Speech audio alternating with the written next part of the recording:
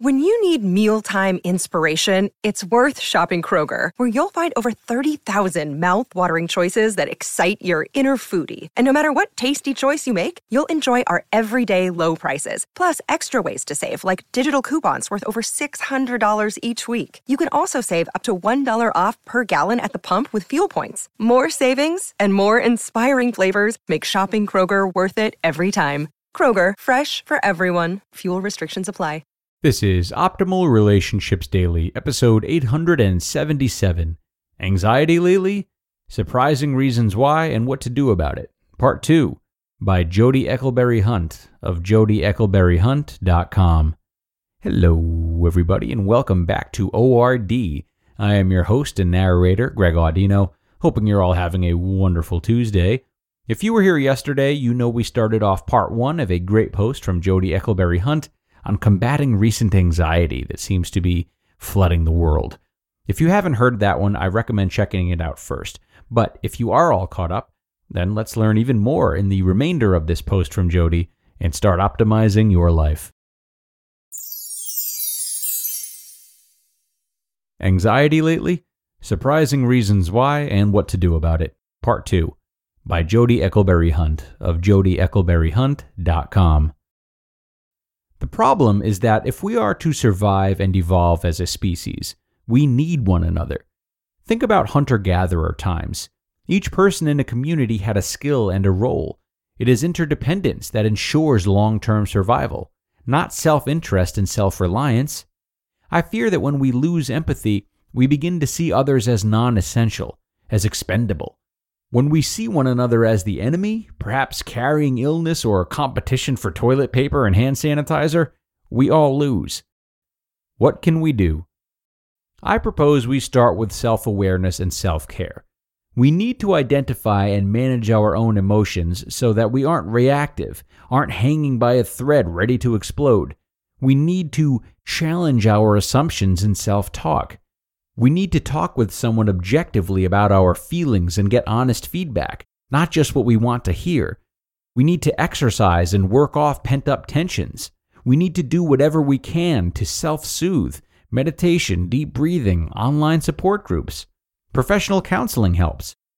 Next, when we feel triggered by an intense emotion, we need to ask ourselves what it is about. If someone else is involved, take up the practice of asking ourselves how the other person might see it. We should practice as much as possible trying to see through others' eyes. I say practice because it is a practice. It isn't easy. Vulnerability is involved, but while there is little to be lost, there is so much more to be gained. Most people have heard of the golden rule. I propose we practice the platinum rule because the golden rule is about us and our own perspective. What if someone doesn't want to be treated the way we want to be treated? The platinum rule is treat others how others wish to be treated. This requires us to consider how someone else might feel because others are different. When we take the stance of I don't see color or difference, it is not respecting that we are all different. Take a moment to consider how the other person might have a different take or feelings or preference on situations. It is good practice. Limit exposure to the news and social media to a limited time of day. Talk with your kids about the news and try to present both sides of issues for practice. It isn't easy. Argue the opposite of your beliefs for a moment for practice. This cultivates an ability to appreciate that issues are complex, no matter how much fear would like us to make them black and white. Fear wants us to simplify. Welcome difference, even if you don't agree with it. Understand it. Learn to listen without arguing, defending, or preparing your counter statements. It is not possible to practice empathy without radical listening. Listening will lead to some understanding, even if it is not what we want to hear. We need to connect with friends, seeing their faces when we can. I recognize not everyone will have this privilege. Take it when you safely can. When you go to the store, make a deliberate effort to look people in the eye and smile beneath the mask. Conscientiously extend kindnesses where you are able to. Small kindnesses add up. Do not belittle small kindnesses. Practice saying hello. We're not robots. Refuse to behave like one. Refuse to become one.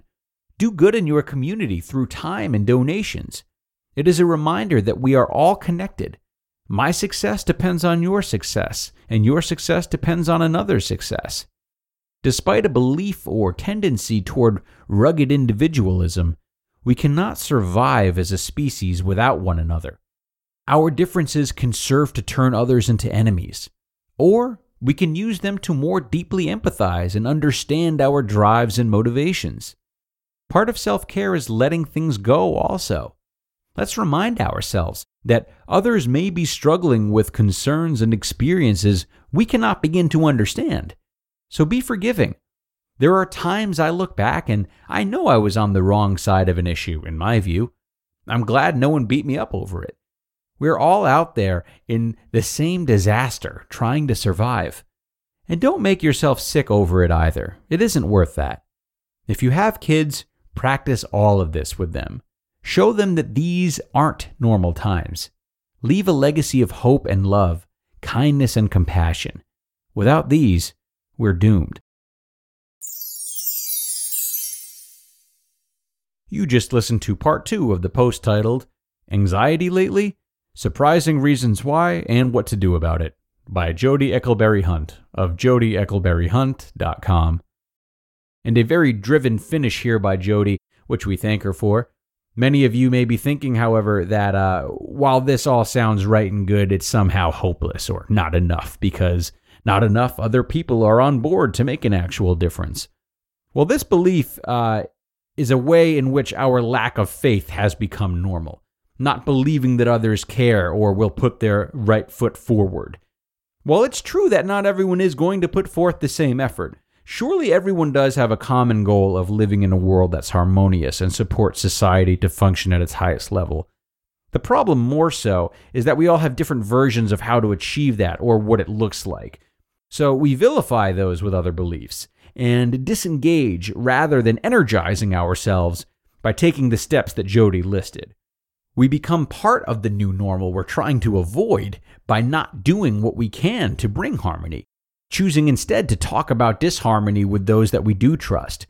This wheel spinning simply won't do, and though I hate to point the finger at, well, all of us, not taking steps towards being part of the solution will only stall both our inner circles and the world around us. Food for thought, a lot of food for thought. So I'm going to wrap up for now, and thank you so much for listening to the end of one of our heavier posts. But like I said yesterday, sometimes relationships are tough, but that's when it's important to lean in. As expected, guys, I will be back with more for you tomorrow, so don't miss out. I will see you all then, where your optimal life awaits.